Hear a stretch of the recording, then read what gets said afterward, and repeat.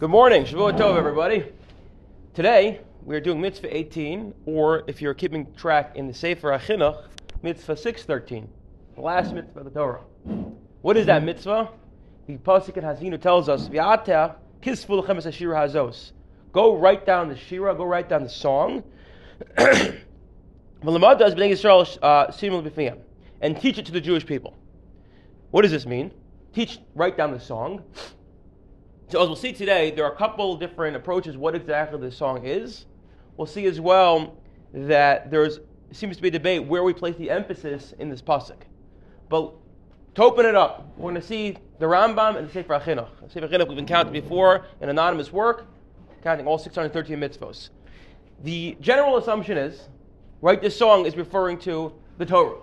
Meaning to say, go now, Moshe is commanded, and write down the entire Torah so that it should be, the source sheets are over there. Go down and there's a mitzvah to write a Sefer Torah. That's the general assumption. The question really is going to become is, where exactly do you place the emphasis on the Torah? There's two ways to read this pasuk. It's now go write this Torah so that you can teach the Jewish people, which implies that the emphasis really is on the teaching aspect of it. And the way in which you can teach is only if you have Svarim, the Sefer Torah. Whereas others say no. The actual point of this mitzvah is to have Sefer Torah, whether or not we're planning on learning from that, but the very fact we have a Sefer Torah, the holiest object in our religion, we have something we can point to and say, V'zos Torah, we have something in the ark. What anchors the shul, gives sanctity to the shul, is the fact of the Sefer Torah. That's the objective. It's less about learning from it and more about just having it. So this is going to be the debate. Why is there a debate? It's two commands. It's not, no. There's two parts of one statement, to write it and to learn it. But again, where's the emphasis? Are we writing it so that we can learn? Because we already have a mitzvah of Talmud Torah.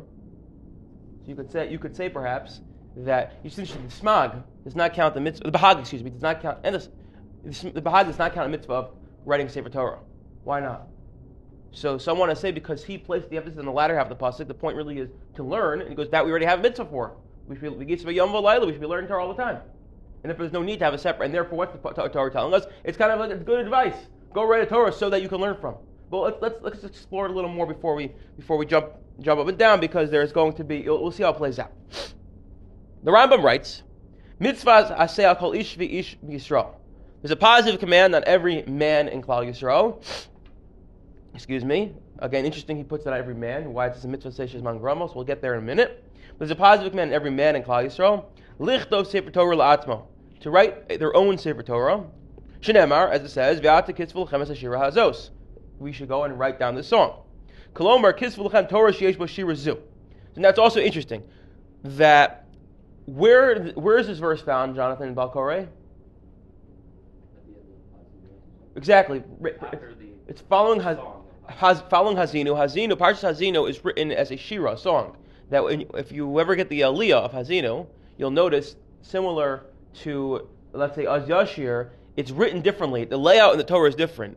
It's Az Yashir it's written the way the Gemara refers to it, it's like bricks, laying of bricks. You have a word, and a word below it, then a word below it, almost as if you're laying bricks. It's not written in a full line of words. And Hazinu is written in columns, as if to convey this is a song. So the way the Rambam says, why shira? Why is it a shira? The Rambam says very simple, that write down the work that has this book that has this song in it. It's a roundabout way of saying it, perhaps. Okay, fine. And meaning to say as follows. So the Rambam is of the opinion one's not allowed to write a half a Sefer Torah. When you write a Sefer Torah, it has to have the full, complete 5 books of Moses. So therefore, when the Torah says write down the song, the only way to write it is really if you have all 5 books, i.e. you have a full kosher Sefer Torah. There are others who want to learn this Rambam, others learn this Rambam and say, no, that's not necessarily true. That maybe the Rambam thinks the point of this mitzvah is only to have Parshas Hazinu. As you go through Hazinu, and it's really a God giving us musar and God telling us you better behave, otherwise, and don't get caught up in the hedonism. Focus on the transcendental. Focus on what's important in life. That's the ikar. That's what's so important. The problem is you can't write a Sefer Torah without Parshas Hazinu. You can't just write a Hazinu. You have to have the whole Torah, and therefore, almost incidental to having to write Hazinu, you have to write it within the whole Torah. A ramification again would be whether when we say write Hazinu, do we mean the whole Torah versus no, we just mean write Parshas Hazinu, but there's no way to write Hazinu without the Torah. One of the ramifications would be, what if you write the whole Torah and then it all gets erased and you just have Hazinu left? You have to go rewrite it, or no? Really, the point was to write Hazinu. What if you write it Hazinu and you violate this halacha and you only write Hazinu? B'diavad are you Yotzei? Now again, there's gonna be a lot of questions. I'm going to try to preempt you. We do write half the Torah. People have the Parshas Ketoras, right? You seen that? So tefillin is a separate din. That there's a passage that tells us we can do that. Okay. But we do tend to write it. So that. Parsha Well, again, there's a passage that tells us to do that. But I think. Well, here's a passage that tells us to write Shirat Hazinu. Good point. Fair point. I think a lot that has to be explored a lot more beyond what we're going to go through now, because we do write it. We write Chamashim. Why is that allowed, etc. Yeah, you got another Afkamina? Well, it would also matter if you write a Sefer Torah and part of it goes puzzle, that's not. Okay, correct. Say exactly. Then the Rambam goes on to say, Sefer Torah. Let's say a person, again, if the point is to have a Sefer Torah, so a person opens up the will after their father passes away, and they find, oh wait, I inherited a Torah. Says the Rambam, mitzvah l'ktos b'shalom. You still have a mitzvah to write one. As in, the command is to write a Sefer Torah. Does it have to be a whole one? Yes. Then and says the Rambam quoting the Gemara, a person who writes the Torah, or maybe they hire someone to write the Torah for them, as if they accept the Torah from Har Sinai themselves. And then the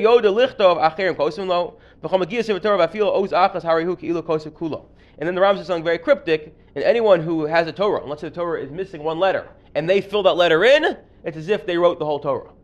It's going to be a little hard to understand what the Rambam means by that, but let's stop there for a minute. I want to just get the Rambam. So what we see for the Rambam is there's a mitzvah in every man to write a Torah. The mitzvah seemingly is the emphasis is on writing the Torah, which is why if you inherit it, you still have to write it. And okay, that's for the Rambam.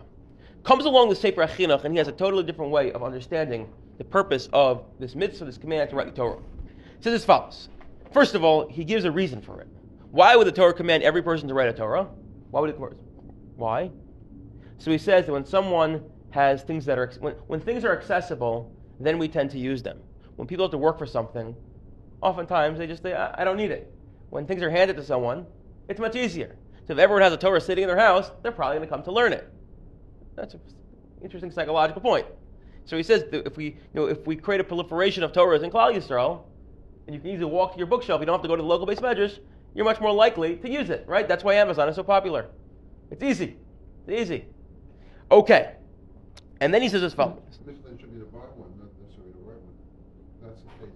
It should be to buy one, not necessarily the right one. So it could be for we'll get there in a second. V'da, b'ni. It says as follows. The actual positive command is to write a Sefer Torah, as in what we have standing behind us. Ein sofek shegam b'shar svarim shenichabru al pirash haTorah yesh l'chol echad lasot mehem k'fi chasod bin hatamim she'amru v'av shenichlo avos mehen rabim v'zeu derech kol anshei ma'al yir alkim. It says even though the ikar mitzvah is to write a Sefer Torah, but one can fulfill this obligation somehow with other svarim. What does he mean by that? Other svarim. So if you look at the Rush, listen to what he says, and this is the other approach, right? Rambam's approach was write a Sefer Torah to have it. So Rush is like, no. V'omrani.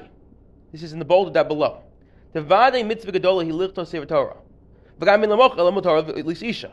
Right, there's a command to write a Torah. There's also a command we're not allowed to sell a Torah for anything other than to teach Torah and to get married. Those are the only two exceptions when one's allowed to sell Sefer Torah. Other than that, we don't sell Sefer Torah. Aval ha'idna, says the Rush, nowadays, shekosvin Sefer Torah u'menichon osa b'bete knesios likrobo rab mitzvah. Now, what do we do with Sefer Torah nowadays? It used to be back in the day, you wanted to learn, so you opened up your Sefer Torah and you started learning. But nowadays, no one does that. What's the purpose of our Sefer Torah? Why do we have them? We write them, we put them in the Aron, we pull them out 3 times a week to learn from them. And other than that, no one's opening Sefer Torah. I'm not going to ever come here, open a Sefer Torah, and start giving shir. We don't do that. So he says as follows. He says, therefore, the mitzvahs asehi al kol ish Yisrael asher b'yadu misagas lichtov chumishich Torah mishnah gemara pirush lagos bem hu one of. So the mitzvah has seemingly changed or has become more expansive to include really any sort of books, Svarim, that will lead to Talmud Torah. Meaning to say, says the Rush, the emphasis on the pasuk is not writing the Torah. The emphasis is really on writing a Torah so that you can learn from. Well, in the event no one's learning for Sefer Torah, says the Rush, we now have a positive command to go and write other Svarim, to go and buy other Svarim. Perhaps for the Rush, if you inherit it, it's not the biggest deal in the world. It's not a problem because, again, you're still learning from it. The point of writing the Torah is to learn from it. As the pasuk says, so you should teach the Jewish people. And therefore he goes on to say, and interesting, the Pri Chadash actually thinks this is true. The Pri Chadash writes that nowadays, seemingly there's no mitzvah to write a Sefer Torah. And the Beis Yosef jumps up and down. He's like, what are you talking about? You're going to change the Torah? You're going to change the Torah? The Torah says, write a Torah. So either you could say that the mitzvahs become more expansive, or you could say the command never was to actually write a Sefer Torah. The command was to write something to learn from. In the days of the Torah, all you had was a Sefer Torah. Or you can say, again, it always was more expansive. But the Rush says the point of writing a Torah is so we can have more Torahs to learn from. And what emerges is a lot of nafkaminas, a lot of very fascinating differences. And I'm going to give you 1 second. Right, again, Rambam is to write the Torah, to have a Torah. Maybe perhaps for the reason that the Chinuch says is because when it's accessible to you. Well, I'll tell you not the Chinuch. There's a Talmud the Rambam says he gives the reason it goes, people tend to care for and care about things that they're invested in. If someone spends so much time writing a Torah, they're probably going to become much more invested in it. That's one approach. The Rush says, no, the point of writing a Torah is so you can learn from it. And if that's true, you have two totally different ways of looking at this mitzvah. Yeah. I was gonna say, like, is it about writing it or purchasing it? Like nowadays, we don't write any Svarim; they're all printed. Right. Correct. So you start seeing, according in the world of the Rambam very much employs the Gemara. The Gemara says anyone who buys a Torah, it's as if they were chotev Torah min hashuk. Not exactly. They stole the Torah from the shuk. Meaning to say as if they're trying to get out of doing the mitzvah. Rashi understands. Give me 1 second. Rashi understands it to be you didn't get the mitzvah on the highest level, but you still got the mitzvah.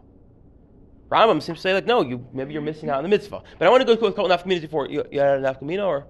But it's about the writing the Torah. You're allowed to pay somebody to write it for you. Okay. But if you buy a book, aren't you technically paying the people who wrote it to write the book because you need to publish it, you need money, you need it? Like, well, that's not if you go buy a chumash. Huh? Not if you go buy a chumash. So I want to give a couple of interesting nafkaminas. Ready for this? What happened? Do you make a bracha when you finish writing a Torah? Do you make a bracha when you finish writing a Torah? Assuming you can figure out when exactly. Let's say you have one letter left. You make a bracha. The poskim seem to be split. The Maribe Rav first writes that maybe you should make a bracha. Why? Because you have a mitzvah to write a Torah. But ultimately he concludes you shouldn't because he says the finishing of writing a Sefer Torah, the finishing of this mitzvah is not when you write the final lamed of Me'enei Kol Yisrael. It's when you start learning from it. You start learning from it. That's the completion of a Sefer Torah. Very interesting, no? It's Bir Chas Torah. And if it's Bir Chas Torah, what it's telling you is the point of writing a Torah is merely to learn from. Why don't you make a bracha before you start writing it? We often make a bracha before you start. Well, again, you have to. I said I don't know when he would actually say that. According to those who say maybe you should make a bracha, I don't know when that would be. The other discussion that comes up for this is do you make a bracha before you build the sukkah? So then I don't know when that would be as well. We don't pass in the way, but the Yerushalmi does. Would you make that? Well, he actually brings us into the discussion. When you make that before you put the first piece of schach on, before you put the last piece of schach on, that I don't know. We can look into that. What do you say? So we pass it to hechsher mitzvah. Similarly, we pass it also writing the Torah according to the Rosh would be like a hechsher mitzvah. Maybe that's what maybe Barav says. The view of the Rambam, like, it's not. It's Correct. And then you have to figure out why or you don't make a bracha. Right.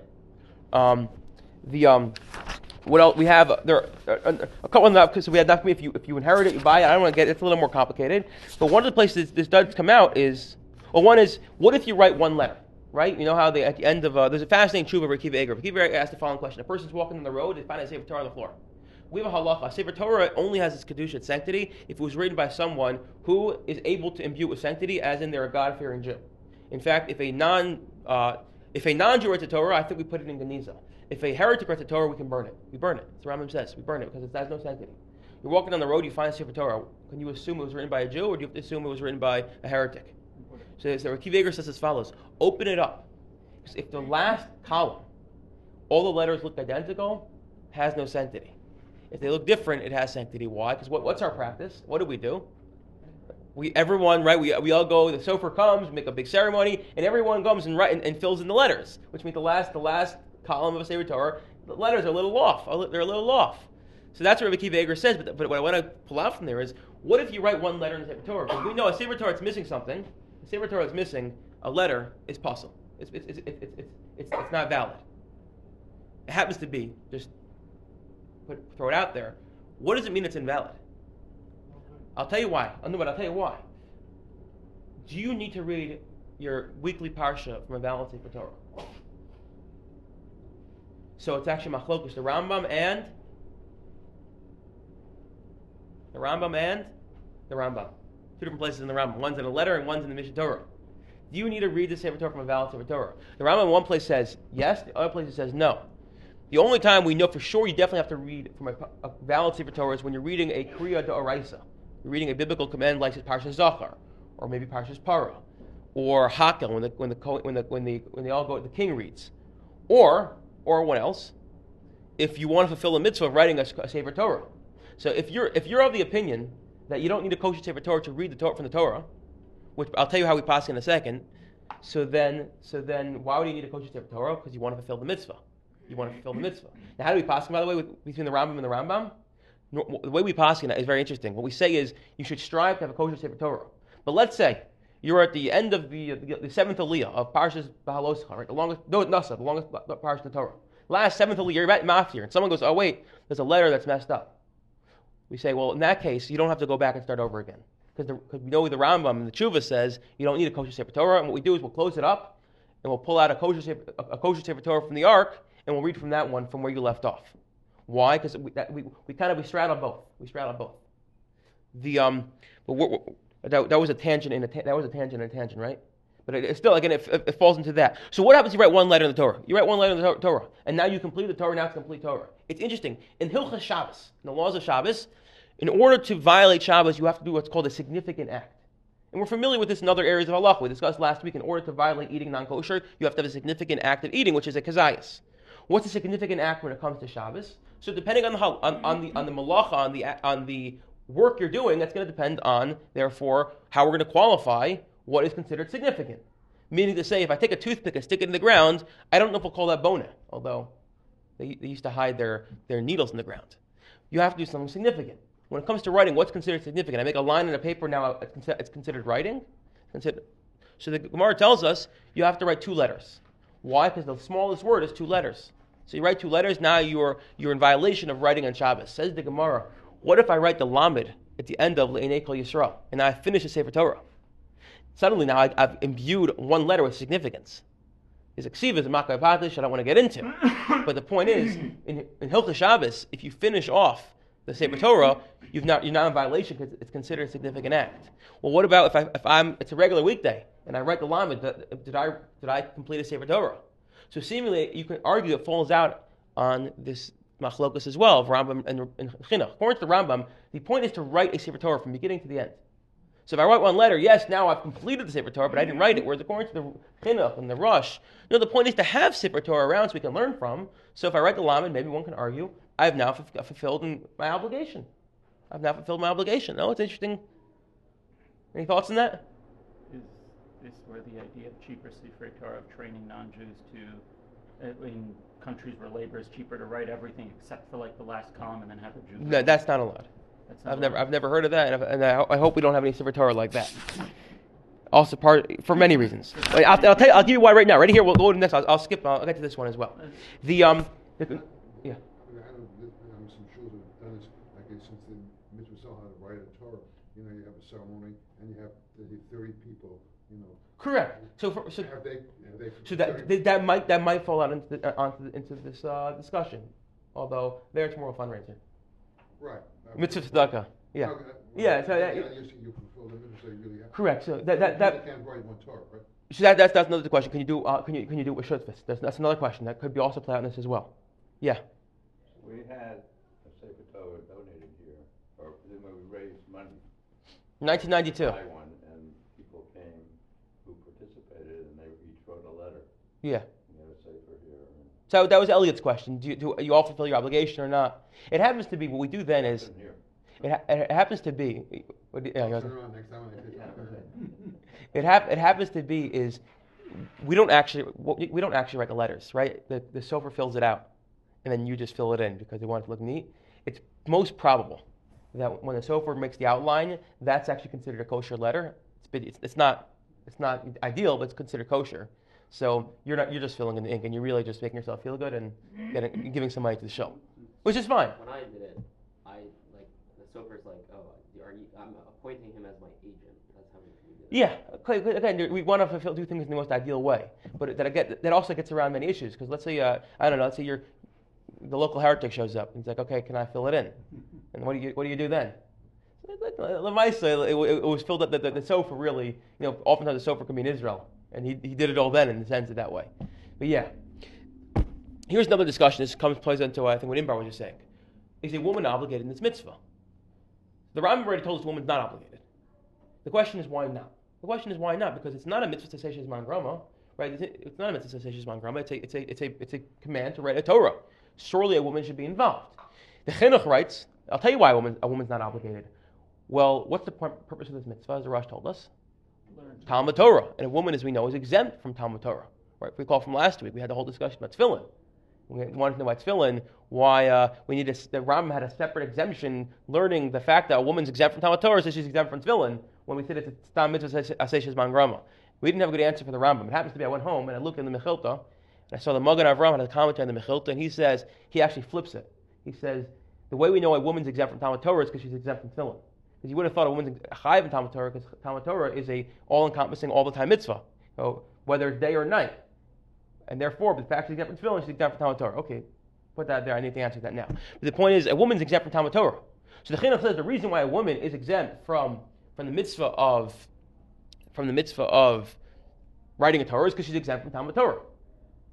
For the Rosh, that's the Rosh. For the Rambam, that's not why is a woman exempt. So I'll tell you, the Shagas Ari jumps in. The Shagas Ari says it must be a woman's obligated.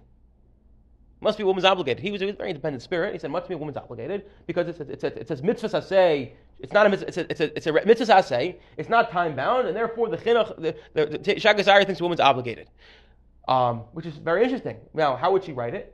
And this is probably the reason why the Rambam says she's exempt. We have a klal that anyone who can't write tefillin can't write a Sefer Torah, and who's obligated to write? Who can write tefillin? Only someone obligated in writing tefillin. So a non-Jew is not obligated to write tefillin. They can't write tefillin. A woman is not obligated in the mitzvah tefillin. She can't write tefillin. We extend from there when it comes to Torah as well. If you're not obligated in tefillin, then you're not able to write tefillin or a Sefer Torah. Again, as we said, a Sefer Torah has to be written by someone who's able, who has a certain level of obligation.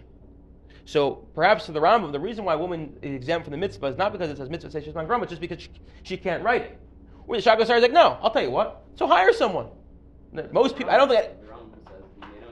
So he clearly still thinks that the exemption exists. But for the rest of us, the Shagas said, if Charles Vanetsky wants to fulfill his obligation, he might just say, I'm going to follow the rush and I'll buy a sitter for the shul and good and well.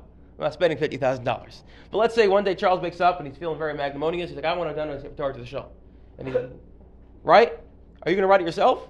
No, you'll hire someone. So a woman can do the same thing, which is what the Shagas says.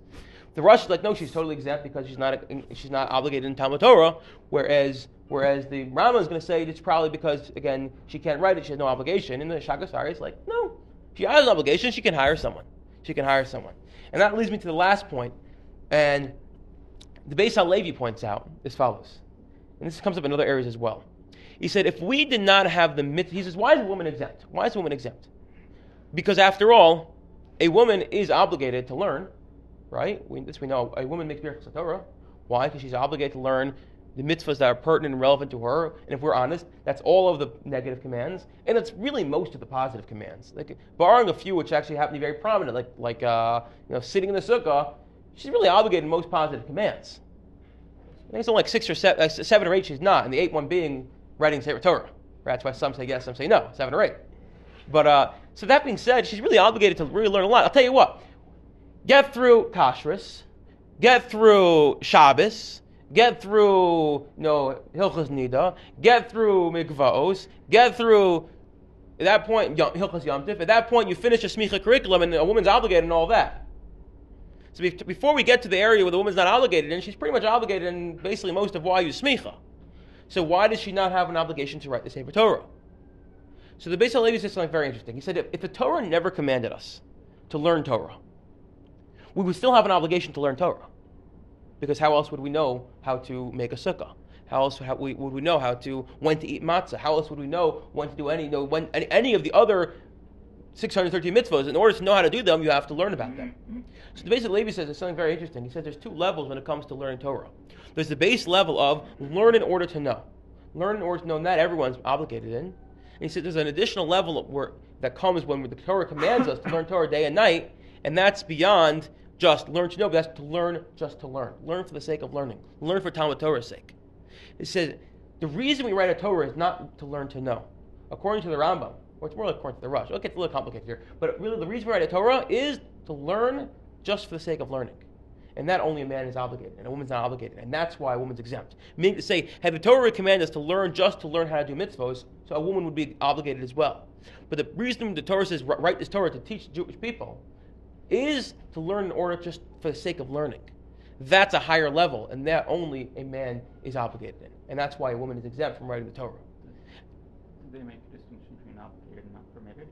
No, I'm not going to get there. That's a very different discussion. As a practical matter, women's handwriting is much neater than ours. Well, a woman, regardless of whether a woman's obligated or not obligated, a woman who writes Sefer Torah, it's not a kosher Sefer Torah. There was a movement a few years ago in certain movements to write for women to get women to start writing. They're not kosher Sefer Torahs. Okay, that leads us to this very interesting Tosfos.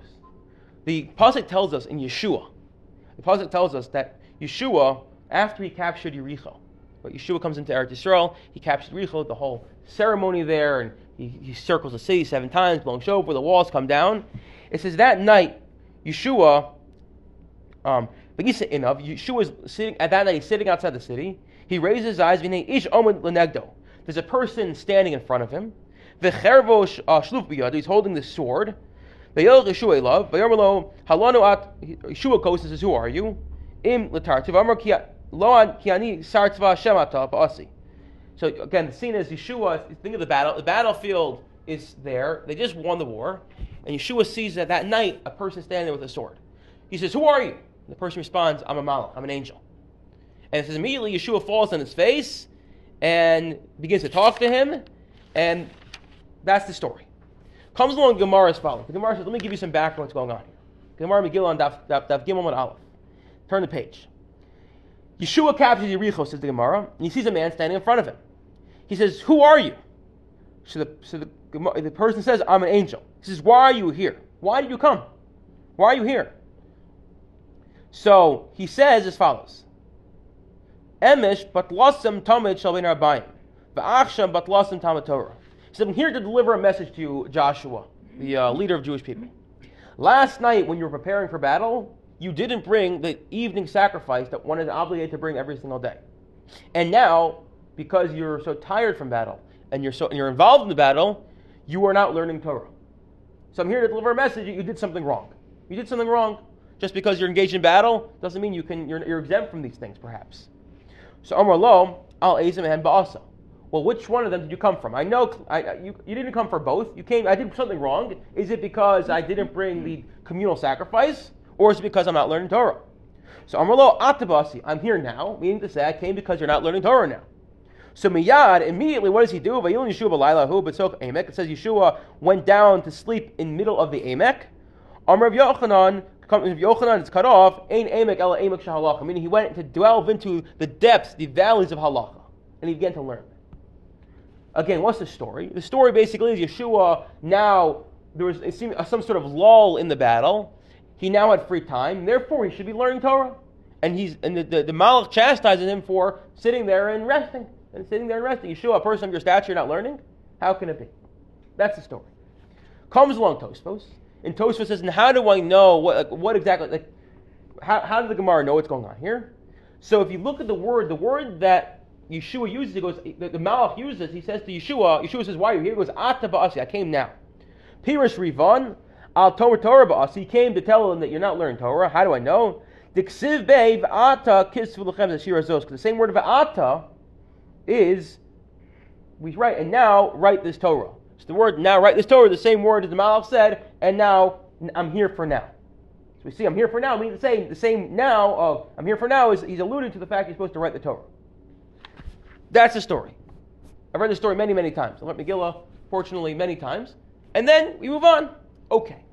Comes along Rabbi Menachem Genek, the OU. And he quotes the following from the Panovitcher Rebbe of Kahaneman. He says as follows. A person, as we discussed on Shavuos, who's involved in one mitzvah, we know is exempt from other mitzvahs. Why that is, we can give many reasons. Osip a mitzvah, patam in a mitzvah. Yeshua is in a mitzvah battle. He's conquering the land of Israel. Multiple mitzvahs over there. He's certainly exempt from learning Torah. He's certainly exempt from learning Torah. So what's the Malach telling him? I mean, Rabbi Kahaneman says something so powerful. There are multiple verses in the Torah that tell us to learn Torah. Multiple verses. Of all the verses in the Torah that say that are much more straightforward, learn Torah, which one did the angel quote?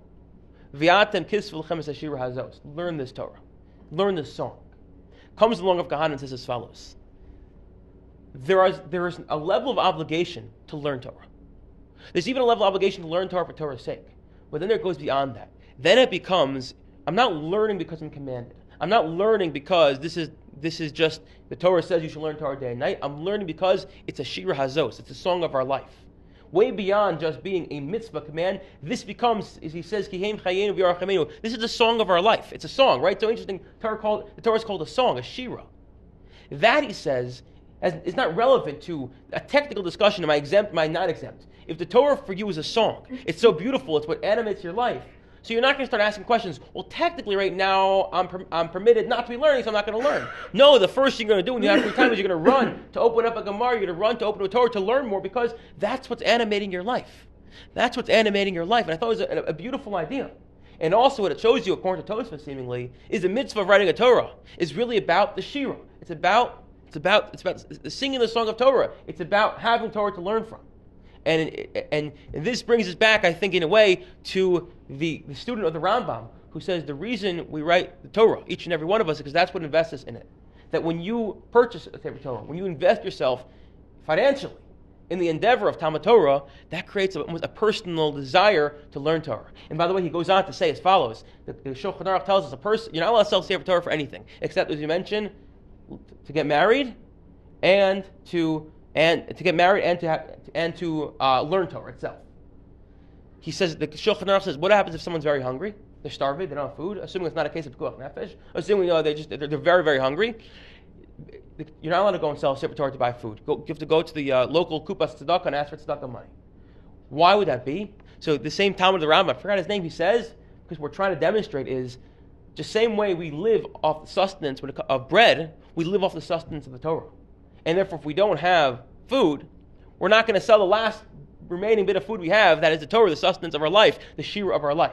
And what's beautiful is this very last mitzvah, the capstone of the Torah, according to the Chinuch, is to tell us, not only do we have this mitzvah of keeping all this entire Torah, we have a mitzvah to write it down so we can constantly remember it, but I think beyond that, we call it a shira to remind us that the Torah is much more than just a list of 613 mitzvahs, a litany of commands and obligations. But rather, it's a shira, it's what should animate our life to such an extent that we're going ahead and we're writing it, we're investing money in writing it, and it becomes the cornerstone to everything we do.